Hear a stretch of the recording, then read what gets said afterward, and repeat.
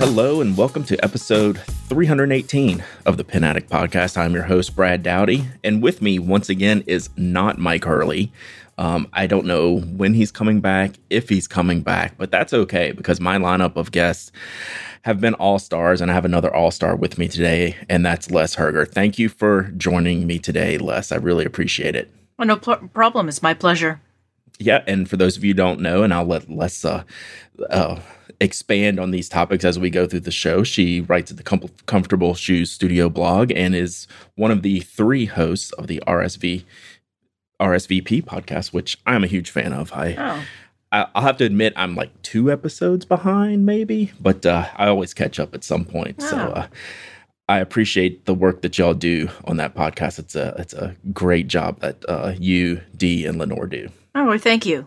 As I like to start with new guests to the show, I think most of our listeners like to get a good background for how you just started in stationery, period, because what we do now is weird to begin with. So how did like we talk about pens and pencils on the internet, like it's weird to say that out loud, but how did the weirdness start? Did it start like back when you were a kid, as you were older? How did your love of stationery come about? Really early. I was a really active kid, and there were 3 of us at home, and one of the ways that my parents would keep us busy was basically to throw a pad of paper, crayons, or pencils at me specifically. My brother's less so, but that would keep me occupied for hours on end. So yeah, when I was in high school, I got a refillable stainless steel Pentel pen that I used for all of my art classes, and that was back in the 90s. Yeah, I can't even picture what that would be. That's kind of cool. It felt really fancy, and I know it was only it was like a $5 pen. Right. But, all of my friends wanted it, and one of my friends actually ended up stealing it. And she admitted, we got together for beers not long ago, and she actually admitted, she's like, yeah, I lied. I totally stole your pen on purpose. And I guess she used it all through college. So, oh my god! Well, yeah. when you're a kid, those $5, that's like $100 pen at that age. Yeah. When you're in high school, that's a big time pen. Yeah, especially like in the 90s and stuff. Yeah, that's awesome. So was it? I'm assuming it was probably like a rollerball pen, that was refillable, or a ballpoint, something like that. Was that the style of pens that you kind of gravitated towards in high school? Like if you were just writing stuff, we'll talk about, how you got more into the art and some of the tools that you used for that, but just from a writing perspective, were those the types of things you were using? Yeah, I went for rollerballs, the Precise V. Those were like the pen. At my high school, everyone wanted those Precise V, the V5 pens. Oh, absolutely. Yeah, people cared about what they were writing with if they showed up with one of those in class. Yeah. Those were like the fancy ones. But the Pentel, the stainless steel pen, it was a rollerball, and it had this it was very strange. It was the entire front end of the pen unscrewed, and that disposed. And then it was like a whole new cartridge. And it was just the cap and then the main body of the pen that was, you kept. I've never been able to find them online. Oh, that's crazy. That'd be cool to kind of research and find that one thing. My fancy pen when I was in high school, I'm a little bit older than you, or maybe a lot of bit older. In the 80s was the Parker Vector. It had a metal barrel rollerball, and they still make those today. You can still find them.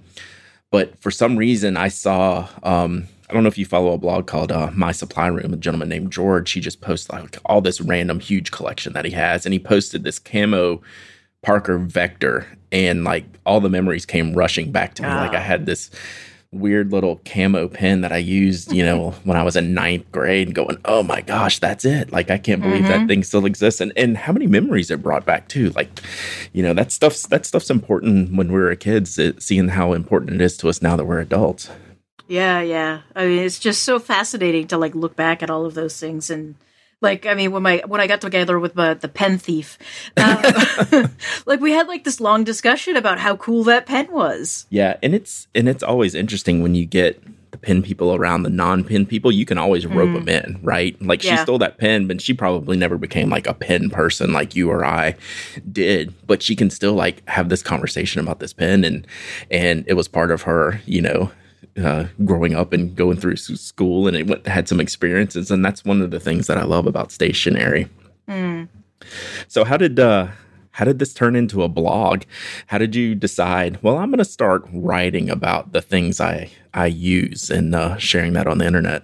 So that do we have time for this? We okay, do. So I actually started blogging in, it was early days. It was like 2002, late 2002, early 2003. And initially my blog had nothing to do with art, nothing to do with stationery. I was writing about my breakup and the antics of my ex. Yeah, well, that's what the internet was for, right? Oh, yeah. That was like 2000. That was all, everything was about, antics. And my ex had some pretty serious issues. Benign issues, but serious issues nonetheless. Yeah. She's actually a lovely person, but that was a rough time in her life. And so I just started, I was like, I need to write about this stuff. And I had this live journal. I didn't like the live journal. Then I went to another server and I just started writing. And I'd always had this love of writing. And I just started this journal online, and I had a very quick readership. People really liked reading about because if I didn't have a sense of humor about it, it was either cry or laugh, right. And I chose laugh.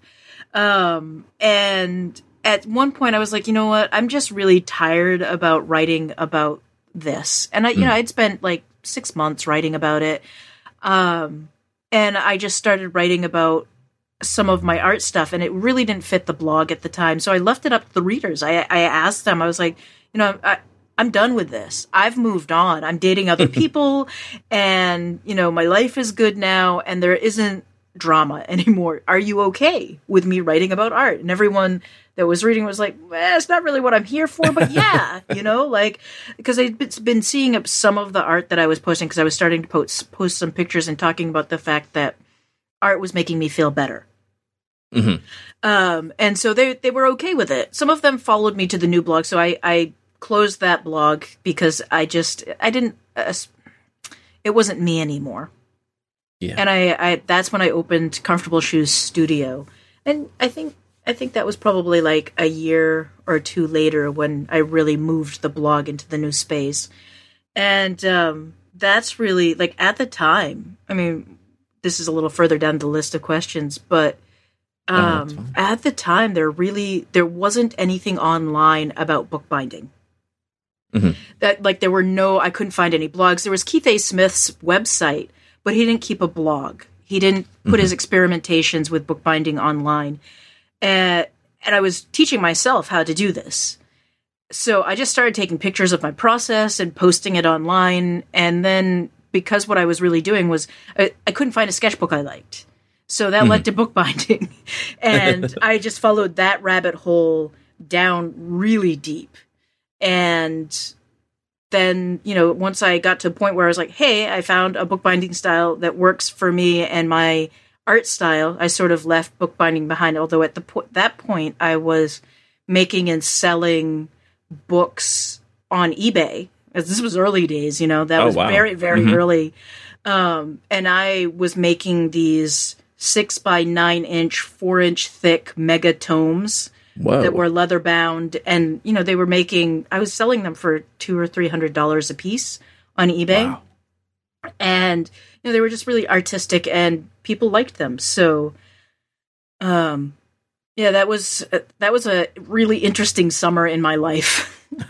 So just as the art hobby, was that, I was going to ask, was that a hobby? Was that a job? Was that just something you did because you enjoyed it? How did that, just the art and bookbinding, part of your life play into your regular life? Well, I was an art teacher. Okay. Gotcha. So there you have it. I was teaching art during the school year, and then I had my summers off. So the year that I was really getting into the blogging, after the breakup, I was traveling around the state of Maine, going to scenic places, painting and drawing on site and then bringing that artwork home, photographing it, and throwing it up on eBay. There are people out there who have original pieces of artwork that I did at like West Quoddy Head, Cobscook Bay, and they bought them for like 10 cents plus shipping and handling. Whoa. Because I was just churning out all of this artwork in an effort to be able to pay my rent. Right. And I didn't care at that point. I didn't really care how much it went for. I was just like, I need to move this. I don't have storage room for it. I have a studio apartment. I needed to get it out. And some of the artwork sold for a lot more, and some of it did. It went for 10 cents. I was like, well, that's an auction. Yeah. But yeah. Wow, that's great. I didn't realize that. I didn't put that together. So you had all the cool supplies way back then. I did. I was that was my main focus was the art. Yeah. It wasn't so much the stationery. Mm-hmm. Yeah. And I'm trying to think when I started the Pen Addict in 2007, I discovered your blog pretty early on, probably maybe in the next year or so, when I realized that I wasn't the only one out there doing this. And I can't remember the exact thing that brought me to your site, but I do remember all the bookbinding posts. I remember that more than art or reviews or anything like that. I do remember that primarily because my sister is a bookbinder.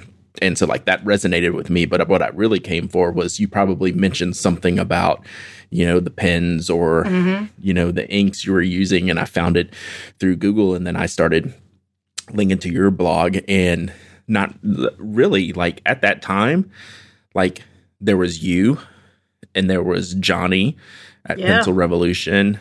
And then Anna back then was going by Snow Angels, I think.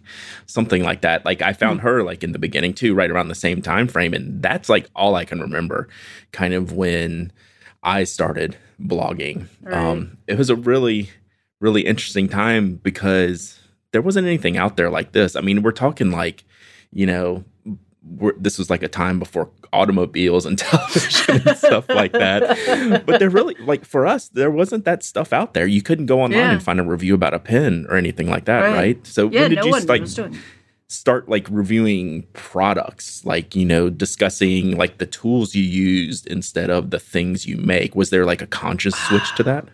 Yeah, I had a lot of people who were reading my blog asking me specifically about the materials I was using for making books, and then also the materials I was using for making art. And I had this big exploration process because initially when I was drawing out in public, I was using a dip pen.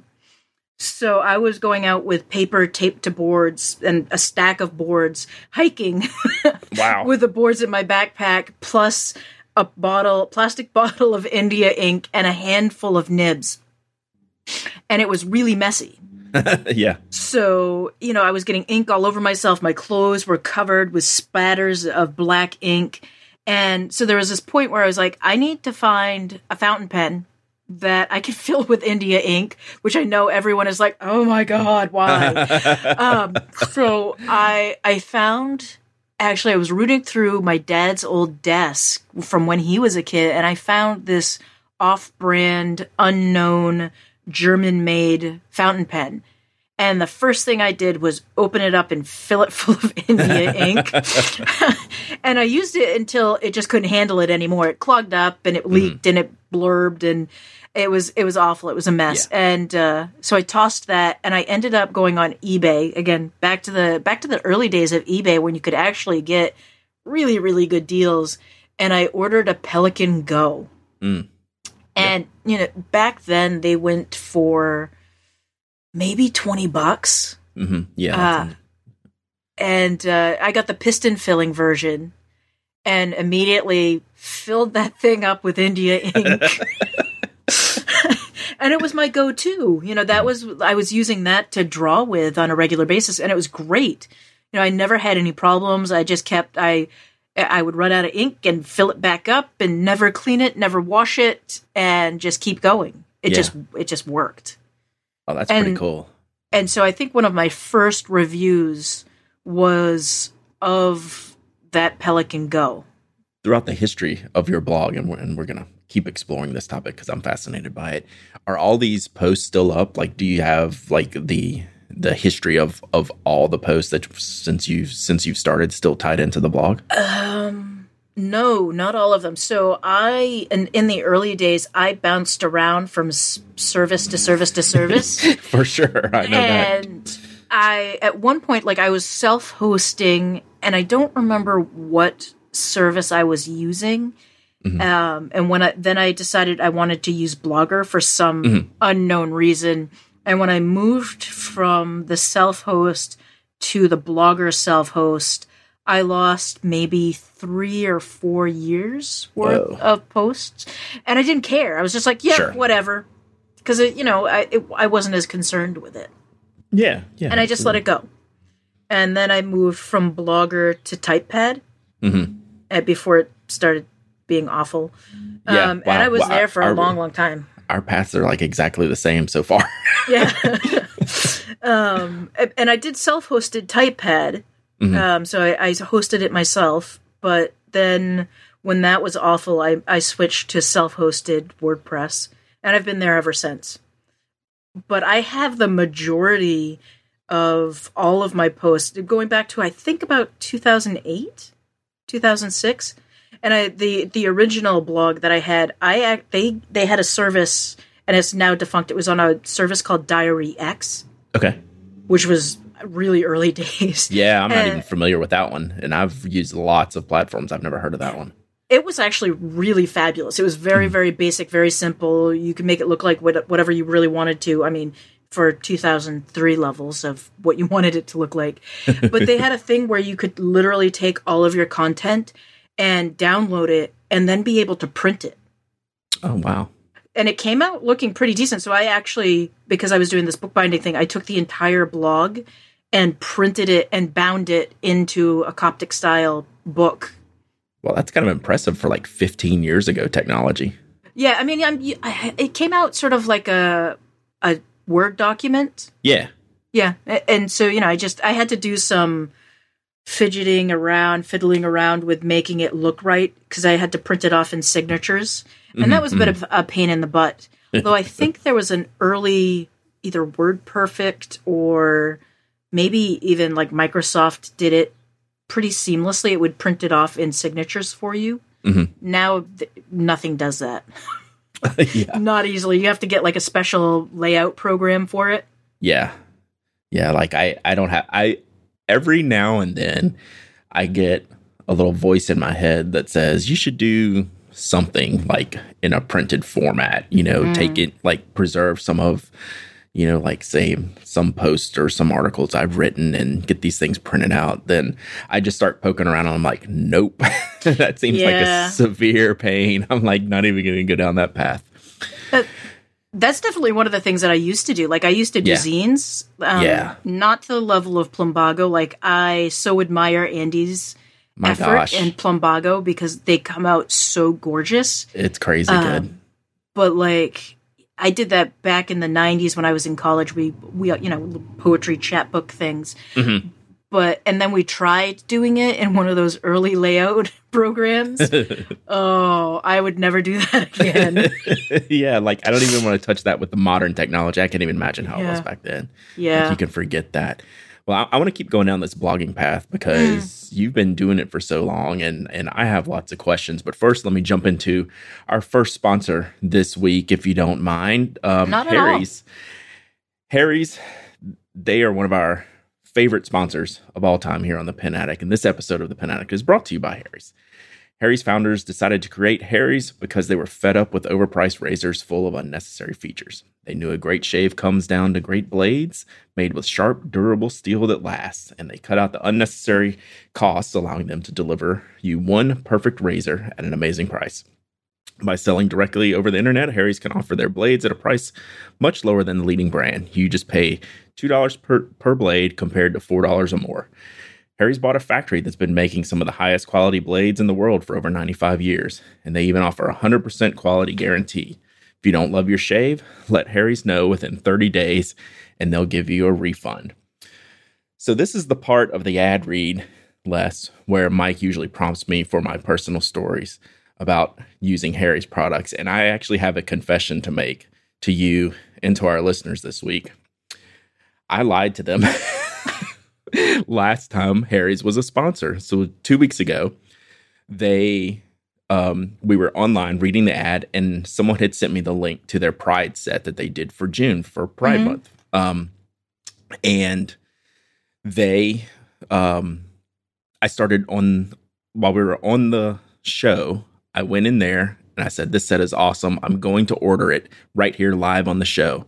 And I'm sitting here going through this whole process in the middle of the show. And then I see this thing where they have this cool special gift to add for $5. I'm like, sweet, I've got this ordered. So that was my little story for last time we did the Harry's ad. And then I never hit submit, which I didn't realize until my razors didn't show up. My wife was like looking for razor blades, and she's like, where are the blades? Because she knows I always order them. And I was like, oh yeah, they never came. Let me go find my order. There was no order. I never submitted it.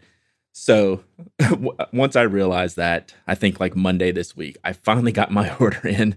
And it's a good thing because one of our listeners, Jackie, she ordered the Pride set, and I didn't realize you could get your initials on the handle, so I added that as my penance for forgetting to order it the first time. I paid more to get my initials on my razor handle. So I apologize, listeners. I lied to you last time because I couldn't follow through on clicking all the right buttons while we were podcasting. So well, I will admit that I have used your sponsorship in the past, and I have a matte green Harry's razor. Nice. And I use it regularly on my legs. So awesome. It works fabulous. Yeah, they are like all we use at the house, and like they're like legitimately good. And I'm proud that they're a sponsor. I love sponsoring good people who do good things, and Harry's does a great job. So check out Harry's at harrys.com. Use the code PENADDICT to get $5 off any Save Set. Wow, I almost messed that one really up. From Harry's with the code PENADDICT.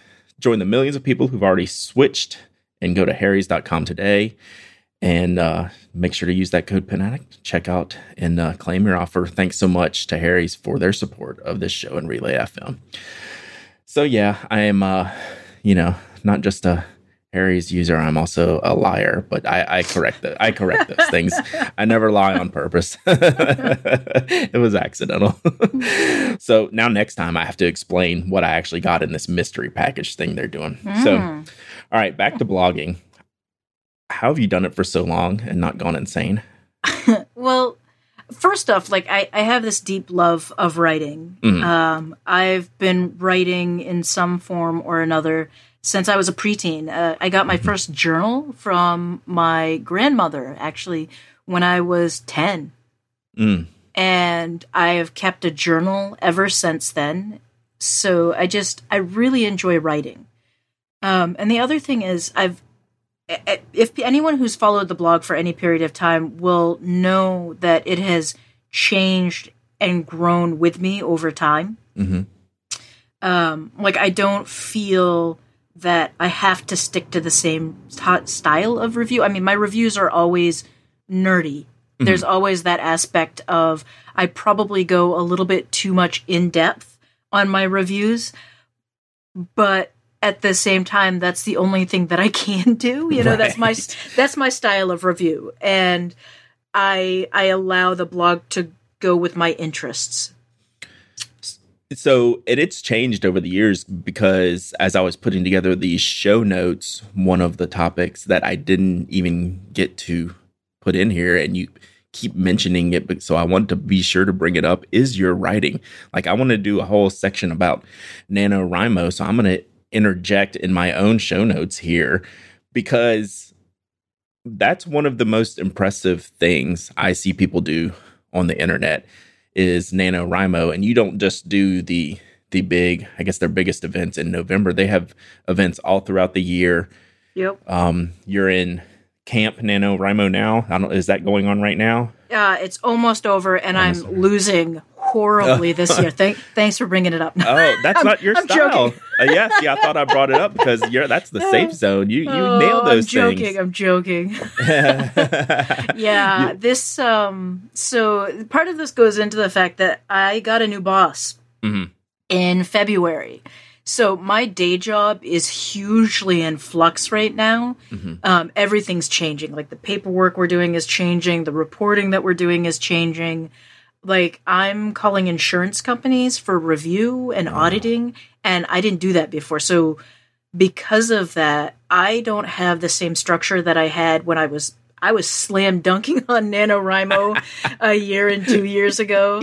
And this year, like, first off, like I got hired part-time with benefits and whatnot. So I'm working 25 hours in the partial hospital. And because of that, I don't have the same flexibility. And it's so, like, sometimes I'm working extra hours. Sometimes I'm picking up, like, a lot of extra hours at the hospital. So because of that, I just, like, I don't have a set time to write for NaNoWriMo. So I'm losing. Well, you're definitely not losing. Just being involved in that is seriously, I'm not even being hyperbolic when I say that. That's one of the most impressive things I see you do, and a lot of people do, is commit to putting those words down on paper. Even if you don't hit the goal, it's just, I guess I look at it, it's something like my brain doesn't work in the way that I can put that down. So people that can get those words out of their head onto a page in a coherent manner is always something very impressive. So I just wanted to say that. And like you said about the slam dunking, that's what I was going to joke about, is like I'd be watching you in November and you put in your word goals, and then all of a sudden you'd be like, boom, 50,000 words, 12 days less, suck it, NaNoWriMo. And I was like, man, how do you even do that? But I'll put a link in the show notes. You also talked to our friend Harry Marks recently about writing novels by hand. So I'll be sure to link that in the show notes. Also in the show notes, I want to talk about RSVP. And before we get to the episode that I want to talk about, tell me how that came about in like your long line of blogging. You know, how did you decide to start a podcast with your friends? I had been wanting to start a female-led podcast for a while, and I dabbled in podcasting. I did a coffee podcast, and I did maybe 5 episodes, and I'm a little neurotic. And I'm really hard on myself like when I write, I can go back and edit and re-edit and you know, sometimes it's, you know, done is better than perfect. But when it came to editing audio, because I was also learning it, I kept going back and editing and editing and editing, and I just had to let the podcast go. And then I did a April Fool's hosting gig for Erasable with Lenore and Dee. And we just clicked. Nice. Like, Dee and I had already met in person at that point, because she also lives in Massachusetts. And we're like, hey, let's just get together. We can trade some pencils and ink and whatnot and paper and get some coffee and hang out in Salem. So we did. And we get along really well in person and on air. Yeah, and then we did the Erasables thing. And then we were like, afterwards, we're like, man, that was really cool. Maybe we should do that again. And we went back and forth, I think, for another month. And finally we were like, yeah, we're going to do this. We're going to do nerdy discussions about stationery and a little bit of feminism and queer theory and see what happens. Yep. Stationery and more. I like the tagline. Well, we can't stay on topic. That's one of the really, that's your excuse. We really can't. We're like, and Dee and I were like, we know we're going to get tangential. We just, like, when Dee and I get together, our conversations go from one thing to the next thing to the next thing to the next thing. And after, 15 minutes, we're like, what were we talking about? Yep, exactly. We do the same thing with RSVP. It's just, we're constantly like, let's go back to the document. What were we talking about again? Yeah, so to tie that in together with what I wanted to mention about the blog and the podcast, you had Michael Hagan from leadfast.org on. It was episode number 30, and I couldn't get to this episode like right when it dropped, but I always save my episodes. I always check the show notes, and I saw that you're all talking about like blogging and burnout, because I noticed that Michael specifically hadn't been posted much in a while. Yeah. So I was like, I totally want to hear this, because that's an issue that crops up from time to time with myself, anyone who does anything online. These are the issues that crop up. And I thought that was a really good episode. So can you talk about yourself and how you've, been able to keep, plugging away at the blog for all these years and kind of avoid the burnout, or, maybe you have burned out and you're able to bounce back. That's kind of been my experience. So tell me a little bit about what y'all talked about in that show and how it relates to you. Well, so I won't speak for everyone else, but for me in particular, I allow myself to take breaks. Mm-hmm. Like earlier this year when I first got my new boss, I allowed myself to take 2 months, and I don't feel guilty about that. I shouldn't lie. I feel a little guilty about not continuing to write. But for me, it's more the fact that I'm not writing than it is the blogging, if that makes sense. Sure. Because I think part of, and we talk about this all the time in therapy circles, self-care is so important. And for me, self-care is writing.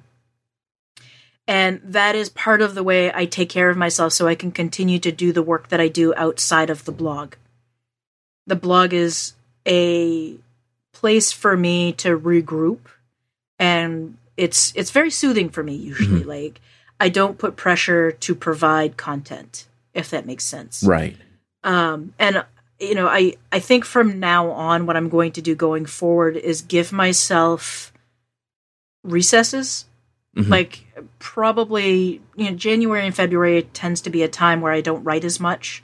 So I'm probably going to build that in for the rest of my blogging career and just say, I'm going to take January and February off.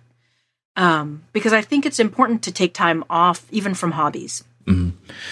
Yeah, I think that's a super smart way to look at it, and go ahead and build that in up front and give yourself permission to, hey, chill out for a minute. This is not, the most important iron in the fire. And, if it is, and you're avoiding doing other things, maybe it's something you need to reprioritize, because there's always this question really comes up a lot to me. It's like, how do you get started? And then how do you take a break? Like right. I can't come up with any ideas, or I'm tired, or I'm too busy. I was like, you don't owe anybody anything, right? You got to do what's best for you, what's best for your mental health, what's best for your schedule. And like, I always put fun, foremost in anything. And if I'm not having fun doing it, it's going to show in the work. So absolutely, you got to take those breaks and just forget about it for a little while. I've always come back recharged when I've taken a break in the past. Like I've taken a 2 or 3 month break. It's been a few years since I've taken a long break, but 2 or 3 years ago, I stopped everything completely, including the podcast. And, it was just, it was before I was doing it for a living. I was just like, this is it. Like, I can't function. I'm not the best husband I can be. I'm not the best person I can be. And sometimes you just got to step away for it. And then you come back and, it feels magical again. And that's like, this is fun, right? This is supposed to be fun. It's not supposed to be a chore. So I thought y'all's conversation was really good around these types of things. And, listening to you and Dee and Michael all have different reasons for needing to take a break, but why you want to come back and keep doing these things and how it works into your lives. I thought it was a really good perspective that all three of y'all had on that show.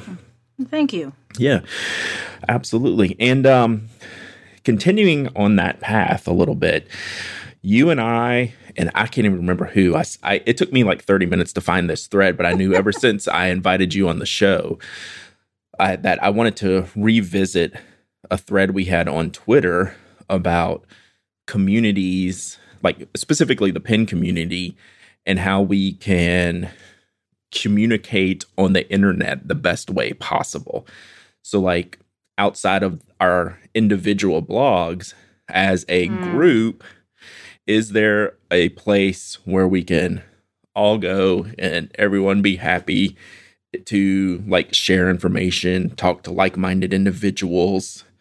And I don't want to spoil the answer, but the answer was no, we can't.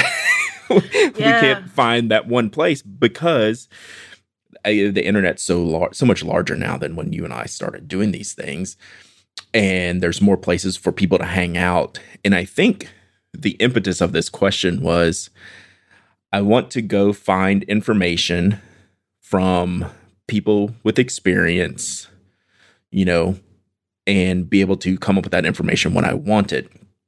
So the initial answer to those questions is always forums, you know, and you and I immediately were like, heck no. Yep. Like people have wanted me to make a forum for years, and I just flat out refuse for my sanity, just for the management overhead of a forum. But I understand that the good a forum provides is Google search. You can find some things that come up in Google search. So why don't you talk a little bit about what you think about like community sharing as a whole, the different groups we're part of, your Facebook group for RSVP, and I'll talk about like my Slack group and how neither one of those are the solutions for what the question was. Yeah. Yeah. I mean, so going back in 2009, I started a Ning forum for art journaling. While similar to pens and stationery, there was a big stationery component to it, but it was mostly art.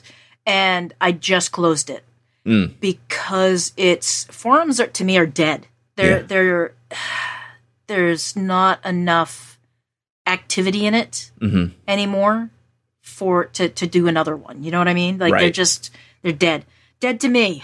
Yeah, I pretty much agree with that. And then Facebook. The only reason I'm still on Facebook is for the Erasable group and RSVP. I just yuck. I really wish Facebook hadn't closed their groups app. Yeah, because I mean, as someone who's not on Facebook now, and I did have a Pen Addict group, that's the only kind of redeeming value I saw in Facebook. Their group features were really good. Like one of the things that came up in our conversation was those were at least searchable, right? You could find stuff that people talked about if you were in the group. They weren't externally searchable. You know, they were closed off from the general internet, just like Slack and some other things. But if you were part of the group, you could maybe find an answer from something. So what do you like so much about the Facebook groups? But I think that they're very interactive. A lot of people are there. They're easy. They're very easy to administrate. Like for RSVP, Lenore and I have a secret group where we talk about issues that go on in the group. Not that we have many, right? But you know, we have the secret group. We discuss things. We have rules like if anyone curses anyone out, anyone swears at one another, done. That's it. Ban hammer. Right. And then it's very easy to do that. You search the person's name, ban, boom, gone, content out. Right. So I like that about Facebook groups. That said, if I could separate the Facebook group from Facebook itself, right. That is what I would do. Yeah. Because I don't like Facebook. Yeah. I mean, I agree with you pretty much across the board. And I felt a little bad ending the Pen Addict group that was on there because it was really good. There was no reason for it to go away. But I stopped having a compelling reason to go on Facebook for other reasons. Like, I want the groups. Like, it's cool to be part of the RSVP and Erasable group. That's where they are. I'd like to be a part of them. But it started being a chore. The Pen Addict Slack group, while I think it's really cool and it has some really good positives, it has a huge list of negatives too, one of which is the just ephemeral nature of it. I mean, you post in there and you go to lunch and you come back and you can't find where you just left off. Yep. Like, it's really good for like instant answers because there's usually a lot of people in there at any given time and you can throw a question up and you'll probably get an answer. If you wanted to search for anything or find any information in there, good luck. Like, you know, it's good for that. Good for just like, you know, water cooler chat, you know, about pens and inks and paper and whatever. That's it. Like, there's no, you know, there's no keeping of the dialogue at all. So, I mean, some would say that's a feature, but it also benefits other people to be able to come in and find content when they're new or have a question. You know, helps other people find things easier, which Slack does not allow for. I think Slack is great for small groups. Like I'm a member of the Pen Addict Slack, but I haven't been on there for I don't know how long because it's Slack. The Pen Addict Slack is not useful to me. But hey, I run the Pen Addict Slack, and I'm on there as little as anybody. If that tells you anything, it does. I'm a member of a writer's Slack. It's called the Les Fix Slack, and there are only 200 people there, and there are maybe 24 that are really active. And I think that makes it more useful because stuff doesn't disappear quite as quickly. But at the same time, there was a discussion about, so someone was writing a therapist character. And they're writing romance. So they had some questions, and I was like, okay, so I'm going to answer this. And I wrote this very long, lengthy response.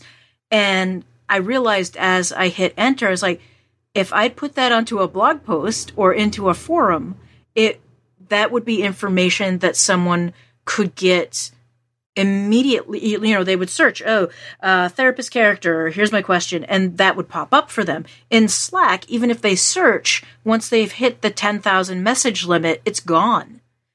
So I also cross-posted it to Twitter if anyone's writing a therapist character. I'm also happy to beta read for you. But, you know, so to me, like, part of the usefulness of forums and also Facebook groups is that you can go back and you can search that information and find it later. Yep. You know, once that Slack hits 10,000, it's gone. It's gone. Yeah. And, you know, my friend Tiny Badge asked us that question, and I'm sorry to say, a couple months on, we still don't have a great answer for you. And I don't know that we will. Like, in the end, like, I pose that, like, Twitter's kind of my favorite, you know, social media place to talk to pen people because it's at least viewable and accessible, although not really easily searchable. But, like, anyone can pop in and, you know, ask a question. It's a little bit in Slack that the conversation moves on, and sometimes the conversation's hard to follow because other things get interspersed in there. Right. But it's kind of the easiest. It's definitely the easiest to one-on-one communicate, at least for me. But as far as like group and retention communication, which is what, you know, Tiny Badger's hoping for, Twitter's not the answer either. Yeah. Y'all talked about on the podcast how Instagram's probably your favorite social media. Would you say is that the case for you? Yeah, absolutely. Like, I'm a visual person. Being able to share a quick image and then a blurb about it I'm really drawn to that. And I think that's how my first blog was. It was picture and then a post. And unfortunately, Instagram doesn't have a group function, you know? There's no forum there. It's searchable. Yeah. Sort of. Yeah. Their search feature is really horrible. It is. I like that they added that you can follow a hashtag now. I actually do that. That was a pretty decent feature just in the past few months. Yeah, we recorded our most recent RSVP episode, so it'll go up Wednesday. And that is like my new favorite thing. Oh, nice. So, yeah, I am just following all of the stationary hashtags. And like, I have this thing where I keep my Instagram follows to 666. I was going to say something because I saw it drop to like 662 the other day when I was putting together these notes. Yeah, I unfollowed a bunch of celebrities so that I could go and follow more stationary stuff. Well, because you can discover stuff with this hashtag thing. I followed a huge amount of people from once I started following the hashtags. I was like, oh, your feed looks amazing, so I'm going to follow you. Yeah. So, you know, we don't have an answer. It was what it boils down to, but it's such a good question. Just like the burnout questions, these are tough questions that we would love to have like the perfect answer for. I do just know that forums is not the right answer for what I want to see in a like a community centered, you know, repository, if you will. But I don't know what is. You know, I don't have that solved either. So, well, we're going to talk about two of your favorite topics to write about. That's pencils and composition notebooks. And we're gonna get into the weeds a little bit. But first, let me talk about a new sponsor. This is the first time that Eero has sponsored the Pen Addict. With Eero, you'll never need to worry about your Wi-Fi not being fast enough to stream movies or download files, because Eero have created the Wi-Fi setup of dreams, a fast, reliable connection throughout your entire house. The second generation Eero includes a third 5 gigahertz radio, making it twice as fast as before. Whatever your Wi-Fi needs, Eero will blanket your entire home in fast, reliable Wi-Fi. It sits on any flat surface. Just plug it into the wall with the included power adapter, and you're ready to connect your Eero either with the Ethernet or wirelessly. And the included thread radio means you can connect to low-power devices like locks, doorbells, and more. They also have the tiny Eero beacon. All you need to do is plug it into a wall and expand coverage to any room so you don't have to move to a different part of the house to get the internet speed you want. And it even includes a built-in LED nightlight with ambient light sensor. Whew. The Eero app lets you control the network from your phone, and it's no hassle to create and share a guest network too. Plus, their customer support is phenomenal. You can call and get hold of a Wi-Fi expert in just 30 seconds. So, they're a new sponsor, and Mike and I, usually get to try out these things. And I have an Eero on the way. It hasn't arrived yet, but let me tell you something, Eero. I'm going to be your perfect case study for improving the Wi-Fi across a household, because right now, my sketchy country internet could use a boost. So getting it from the living room to the bedroom, it's game on, Eero. We're going to see how this works. So I'll let you know how this all plays out in the future once I get my Eero system installed and connected. So you too can get your own Eero system, including 1 second generation Eero and 2 beacons for just $3.99. This is everything you need to get started. And you don't have to wait weeks to get hold of your new dream Wi-Fi setup. Listeners of this show can get free overnight shipping to the US or Canada when you head to Eero.com and use the promo code PenAddict. So you get the second generation Eero, and you get the 2 extenders, which is what I really need to blast out that coverage throughout the household for $399. And that's everything you need for this new wireless system in your house. So go to Eero.com, EERO.com with the promo code PenAddict for free shipping. Thanks to Eero for supporting the Pen Addict.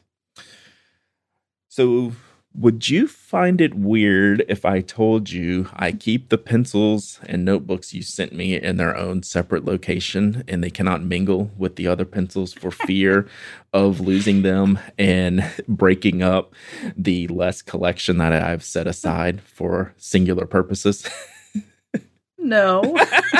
I do.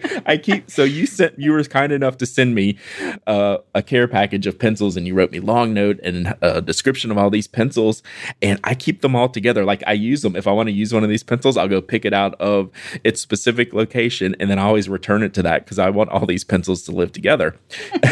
I'm just weird that way, because I want to, if I haven't used one of them, like I haven't used all of them yet, like regularly, like I've tested them all. But I wanted to be able to go back to the note that you sent me to give me like kind of the things you said about the pencils. So the purpose of this was to show me that there's some really good pencils out there that you can get for really, really cheap. And that's one of the huge selling points about pencils, at least from my perspective. So what is it about pencils for you that you find so enjoyable? It's just that they're cheap. I mean, even if you go and buy vintage pencils, you can, for $20 on eBay, you can get a phenomenal selection of antique pencils.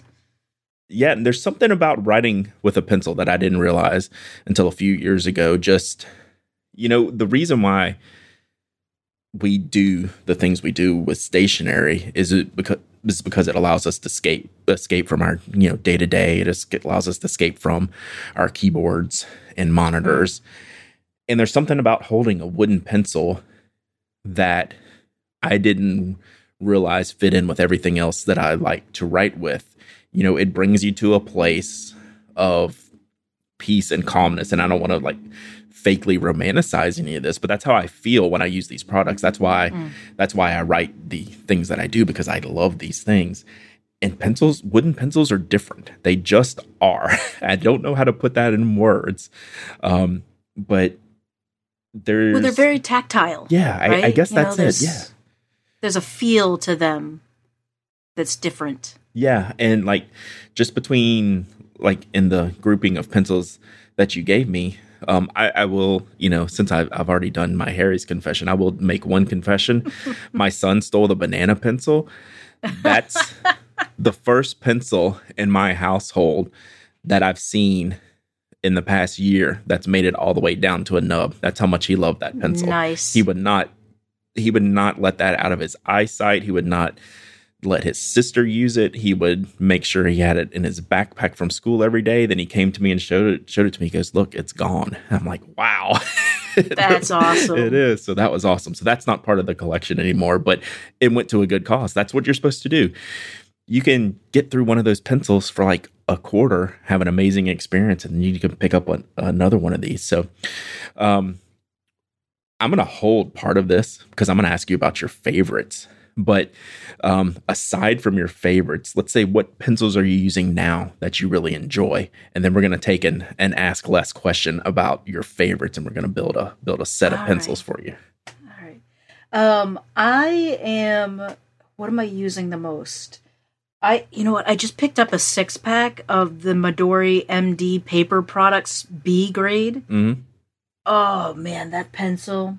I keep reaching for it, and I am really it's so smooth. Yeah. So I keep reaching for that. And what else am I reaching for all the time?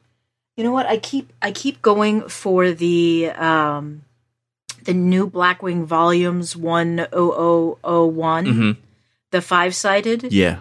And I think it's a 602 core, which I don't usually like that much. Do you like the softer or the harder?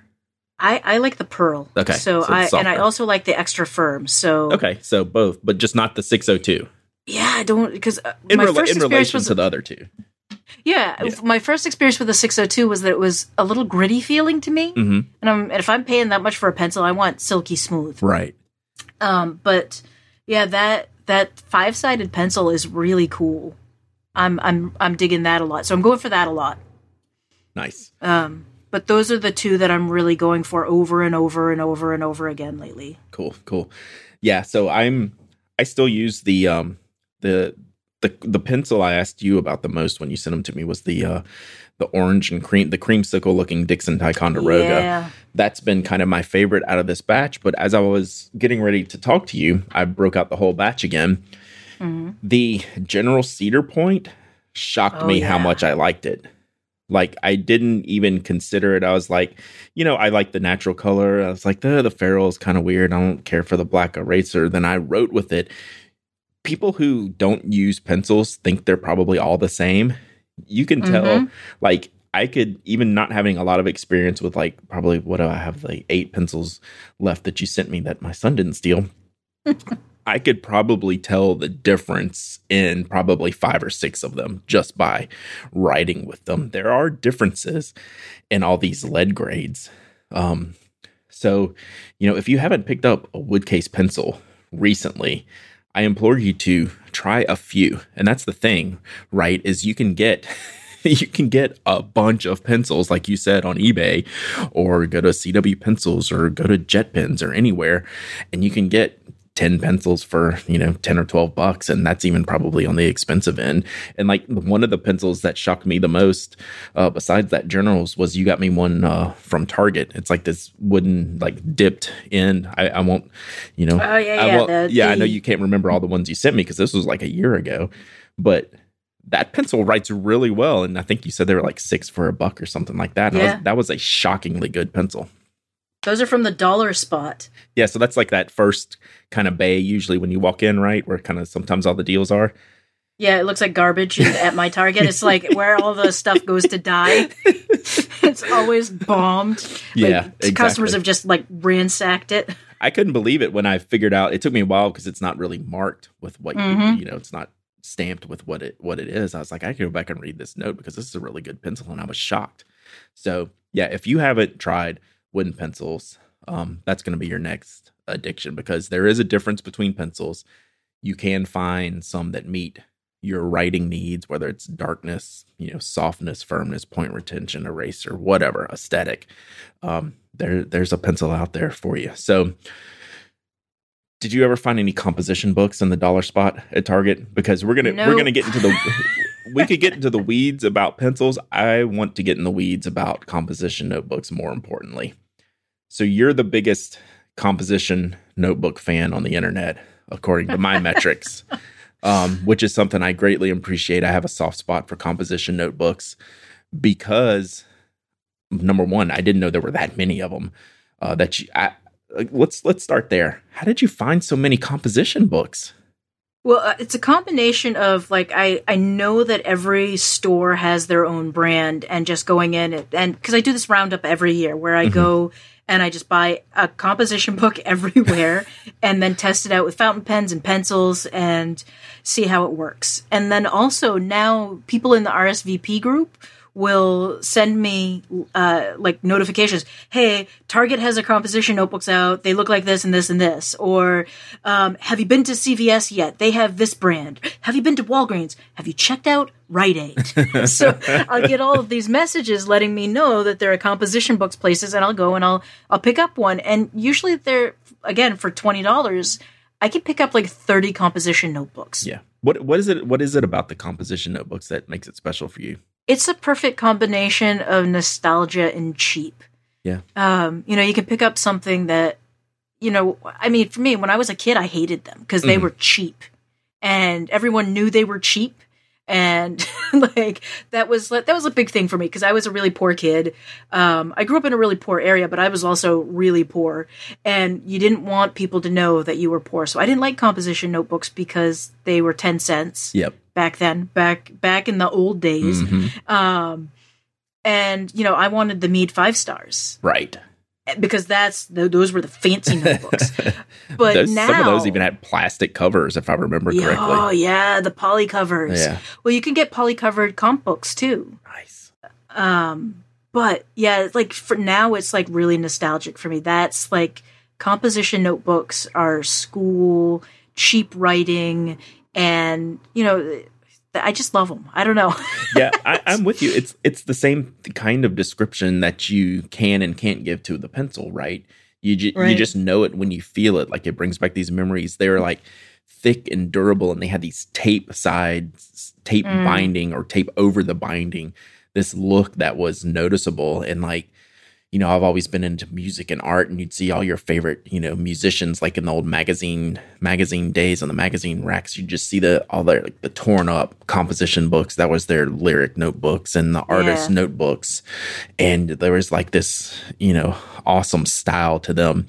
And, they were cheap and accessible and everywhere from, the grocery store to the convenience store. And you could just, like you said, you could grab a bunch of them and they were, $3 for $1 or whatever like that. And I don't know. It's something about, and that size was always right.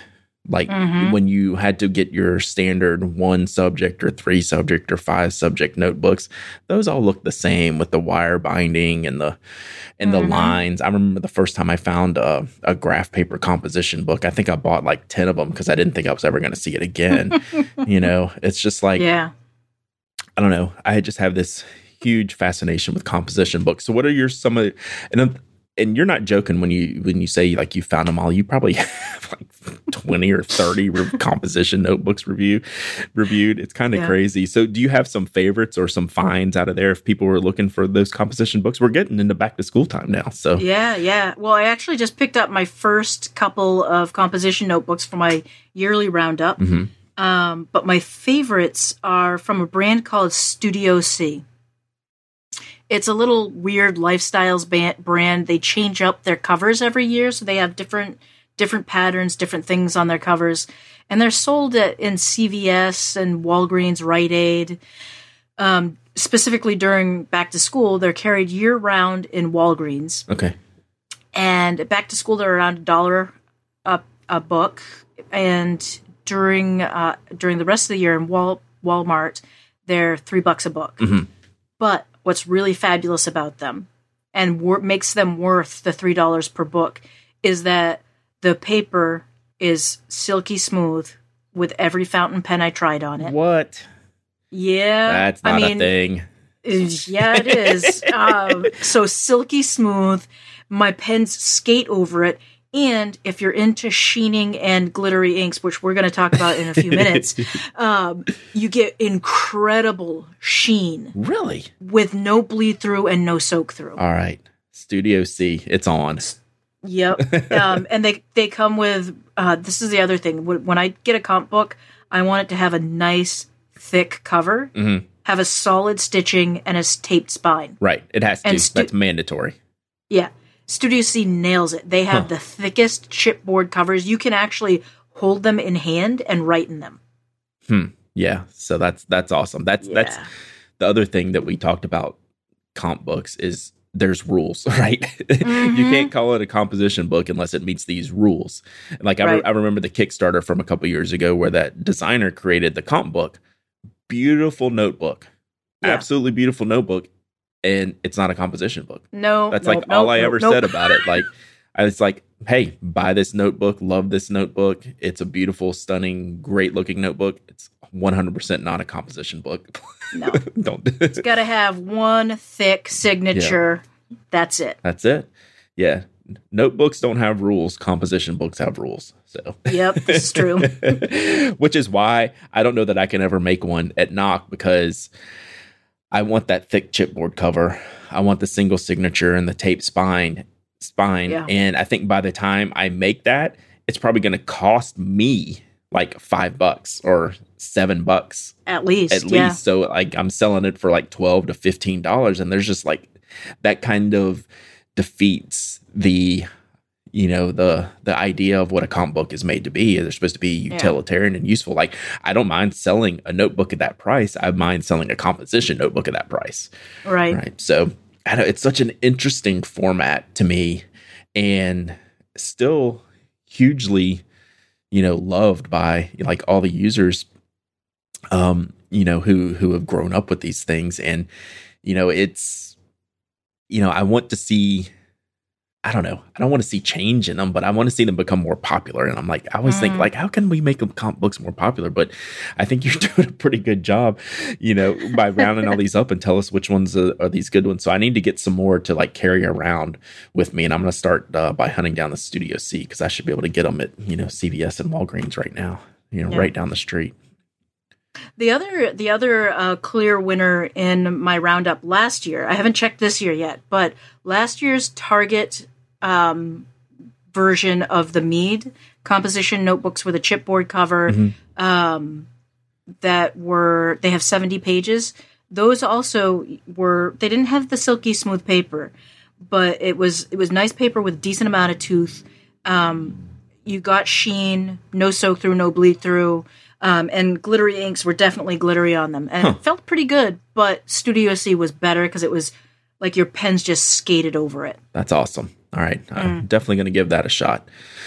All right. So let's get into the Ask Less portion of the show. I always like to get some questions specifically for our guests.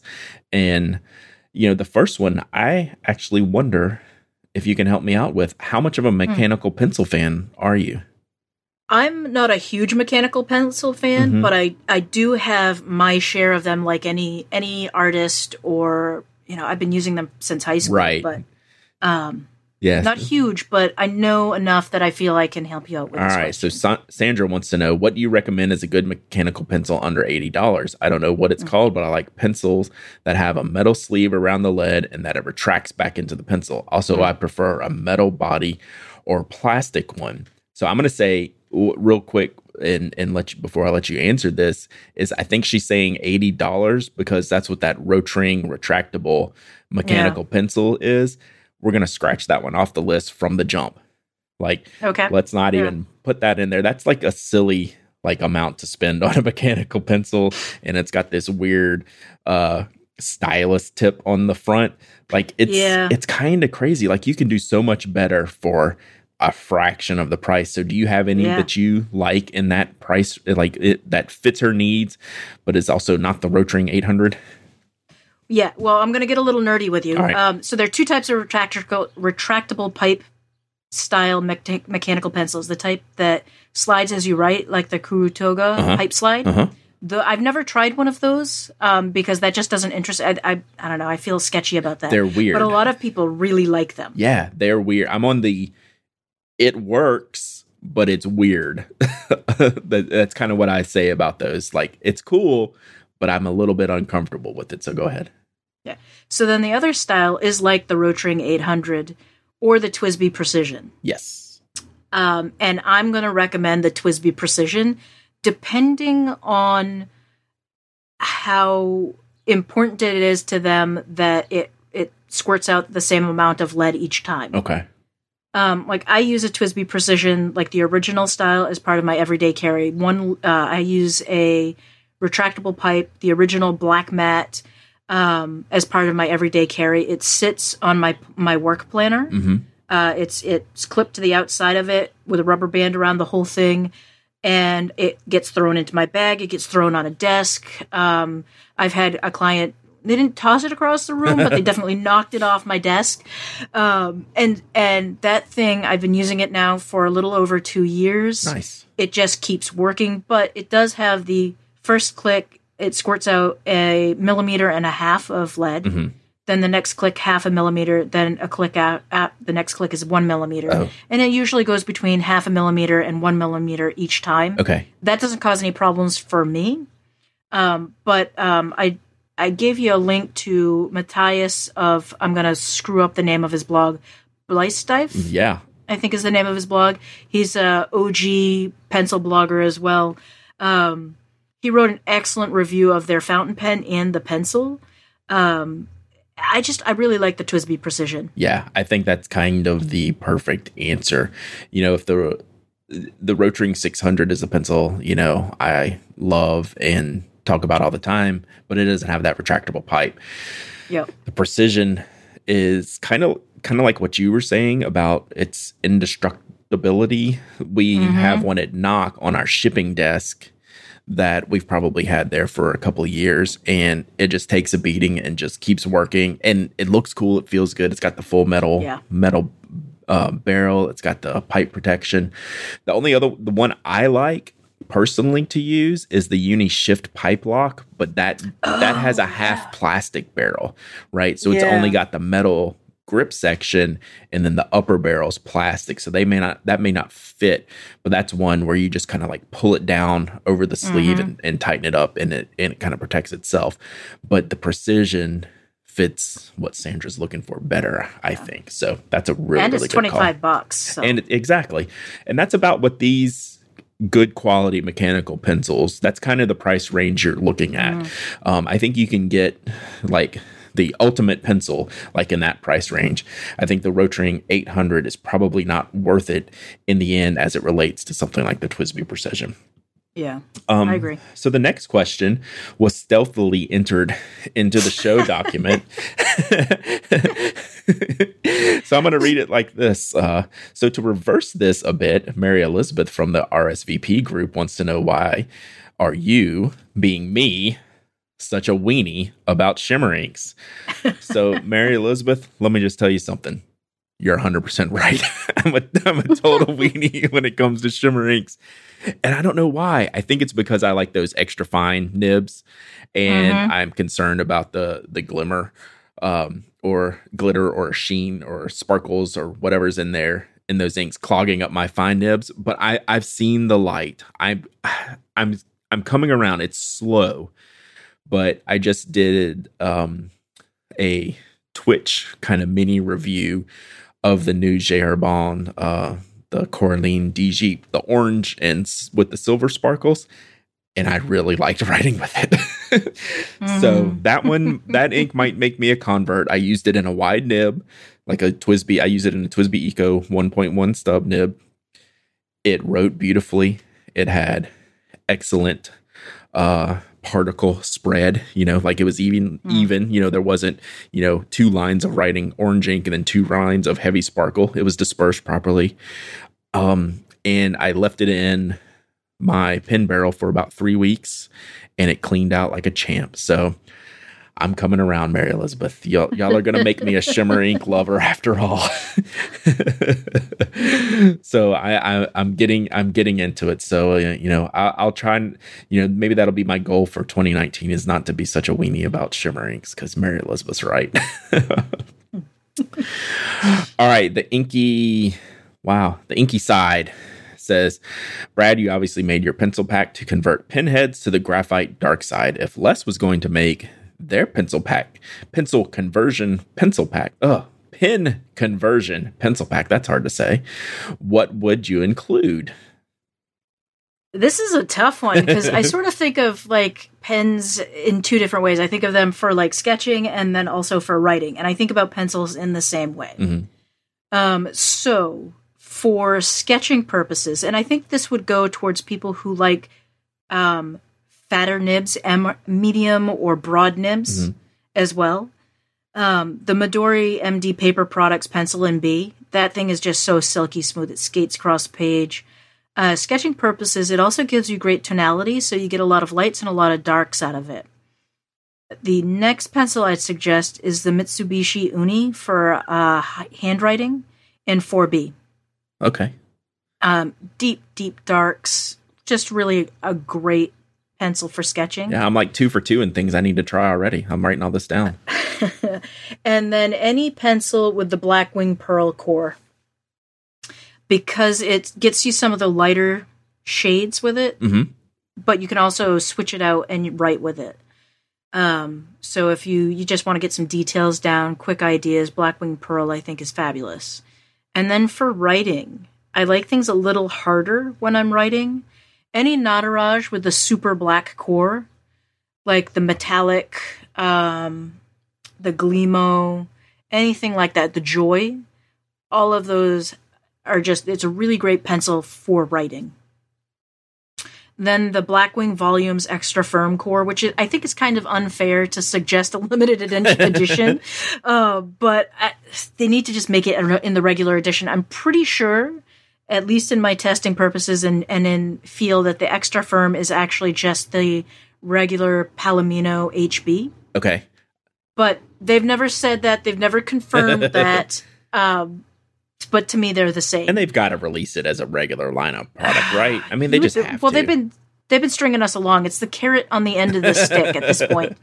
And then the Ticonderoga stripes, I think, which are, the multicolored Ticonderoga. They're made in China, which is usually a sign with Ticonderoga that you're getting better quality than the Ticonderoga made in Mexico. Gotcha. So yeah, and they're at Staples right now, super cheap for the back to school. So that would be my package. Awesome. Well, I can double down the praise for the Ticonderoga stripes. That's in my hand right now.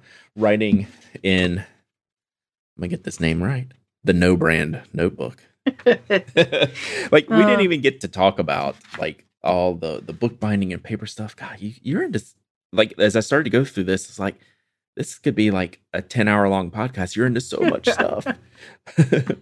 I gotta stay busy. If I'm just someone that has to stay busy. I get bored easy. Yeah, so I'm gonna hit you up for that in just a second. So the Inky Spide, or yeah, I guess I'm saying that right. You never know with Twitter handles. This was. To me, I'd also love to hear if you want to make any changes to your existing pack on CW. So I have a pencil set. I work with Caroline and Caitlin and the whole crew up there, who is now selling mechanical pencils, by the way. Did you see that coming? I didn't see that coming. I didn't see it coming, but I saw the advertisement. Yeah. I was like, yeah, they did a good job curating like their first set of mechanical pencils. Some really, really neat stuff. So I think the only thing I would swap out in my set of what I have right now is I love the Mitsubishi 9850 for just like I think they even stamp it on there like office pencil or something like that, or for office use. It's a very basic pencil, but it writes phenomenally. And I didn't realize until I talked about it once. Our friend Tim from the Erasables said, "Hey, did you know there's an eco-friendly barrel for that same core, but different, eco-friendly recycled wood, recycled eraser." So there's a model called the 9852 EW, which when I looked up online, whose review popped up first? Not yours, but D. So your good friend D has a review on this exact pencil, which I didn't realize was the same internals as the 9850. So I prefer it over the 9850. So maybe I'll have to switch that around one day, but still, both of those pencils are cool, and they're pretty cheap. They're like in the $1.50 range. So that would be my only choice. right. So since I didn't get to talk to you about like making notebooks, more of the bookbinding stuff, you've done tons of posts on your process of making notebooks, and you just said you got to keep yourself busy. I want to know what's next. Like, what are you making next? Like, I know you're big into the watercolors right now. Like, I'm following you. Yeah. The rate at which you produce things, it boggles my mind. So, like, it's not only the NaNoWriMo, it's the watercolor painting per day. It's the color palettes that I comment on your ridiculous names because they're hilarious. Like, pizza calzone and I don't know, booger snot. I don't know. There's just whatever pops into your head. And I'm just dying, but it's always something. How do you do it? Number one, and then what's next? Because there's got to be something next. Well, so some of the stuff that I do really doesn't take a lot of time, like the watercolor swatches. Those take literally 5 minutes, and they're meant as a speed journaling technique. So basically it also helps me learn what colors blend well in my watercolor palettes. Gotcha. So it's a useful but quick thing I can do every night to keep my watercolor practice going. So it takes 5 minutes, and then I shoot a picture of it, put it up on Instagram. And then the 100 Days project, that takes a little longer. That really takes between 20 and 30 minutes, a little longer if I'm setting up to video. See, I'm just going to hurt you now. Like, I couldn't draw, a stick figure in 5 hours, and you're making these super cool watercolors, and God, it takes so long, like 20, 30 minutes. So I decided, God, when was it? I think it was back in 2006, maybe 2009, that I wanted to do portraits better. And literally sat down and drew faces. And I've posted some of my early drawings from back then. I mean, they're horrible. I mean, people look deformed. Like, I deformed people who are beautiful. And, but so part of it is just like, I decided I wanted to do this better. And I set aside a few minutes every day to do it until I got better at it. And now I'm at the point where, after a couple of days of practice, like the first, I'm not going to name, because I'm not going to get political on here, but the first person I did for my 100 Days project, which was, I think I'm at 40 now. Wow. It was horrible. And then by the time I got 3 faces in, it's like riding a bike. The skills are still there. Right. But as for what's next, I'm toying with doing another podcast specifically around writing. Okay. I haven't nailed it down yet, and I haven't found a co-host yet. But I'm going to be talking to some people, and I'm not sure if I want to do it just for me, just as I'm the only one there, with occasional co-hosts or not. But I think that's what's next. Gotcha. Well, whatever it is, I know it's going to be good, and I know I'll be following along. Thank you so much for joining me. You're fascinating and lovely and interesting, and I love talking to you. I wish we could talk more. We could go another hour here without a doubt, just off the top of my head from following you for so many years. So I really appreciate it. Well, thanks for having me on. I it's always lovely having a conversation with you. And anytime you want to come on to RSVP, we'd love to pester you with questions too. Hey, I'm there. So speaking of which, why don't you tell everyone where you can find RSVP and everywhere else you're at? So you can find RSVP at rsvpstationarypodcast.com. You can find me on Instagram and Twitter at originallcharper and comfortableshoestudio.com. Awesome. And you can find me on penaddict.com. This podcast will be up on relay.fm/penaddict/318 once it posts. And I'm on Twitter at Dowdyism, Instagram at penaddict, Twitch. That seems to be my new thing. I'm also penaddict on there. So until next week, maybe Mike will return, maybe he won't. But regardless, this was a good one. Until next time, say goodbye, Les. Bye, Les.